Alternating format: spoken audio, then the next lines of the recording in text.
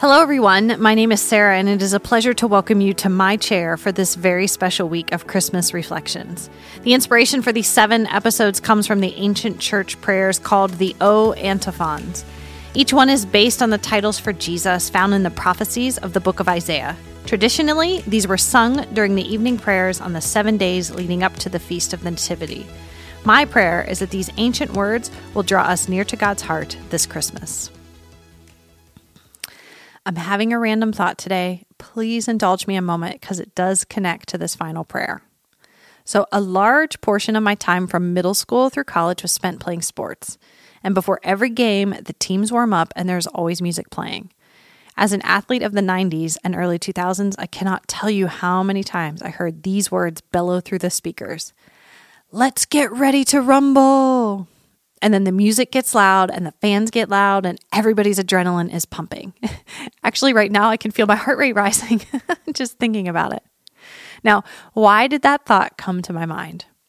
Because that's not how Jesus came to earth.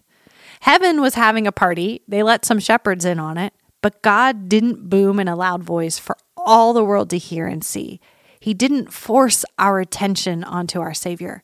He didn't line baby Jesus up for a cosmic battle with Satan on that first Christmas night. Instead, the stillness was broken only by Mary's pain and labor and by Jesus' tiny cries.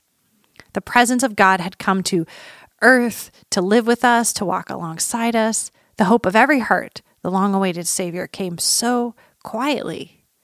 But that doesn't mean that his mission was small and insignificant. Quite the contrary. His perfect life and sacrificial death, his resurrection power and ascension to glory were the climax of God's work in history.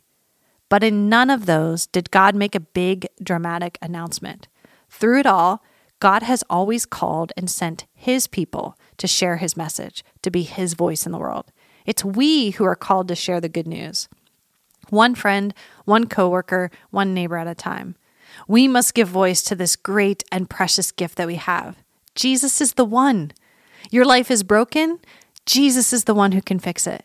You have been abandoned. Jesus is the one who will never leave you. You don't know how you'll get through today. Jesus is the one who knows your tomorrow. You're not sure anyone has ever loved you.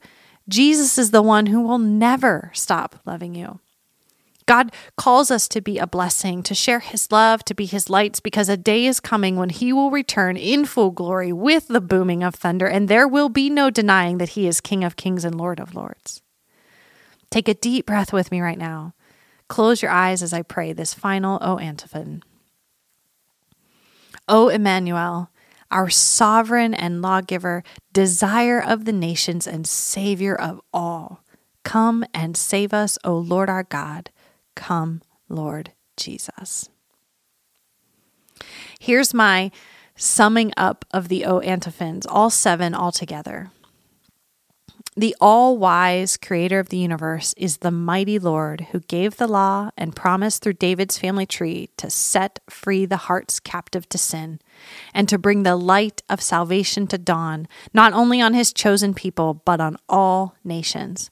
And he has promised to return and to make his home with us for all eternity.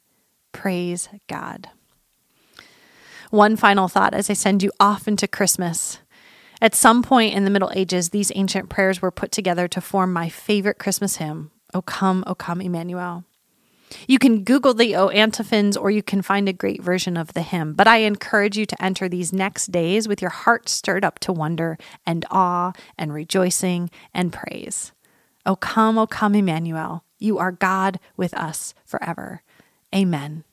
And Merry Christmas. Thank you for joining me in my chair today. For more information on Christmas services online and in person, please visit hometownholidaylights.com. And may our hearts be filled with expectation. O come, Emmanuel. Amen.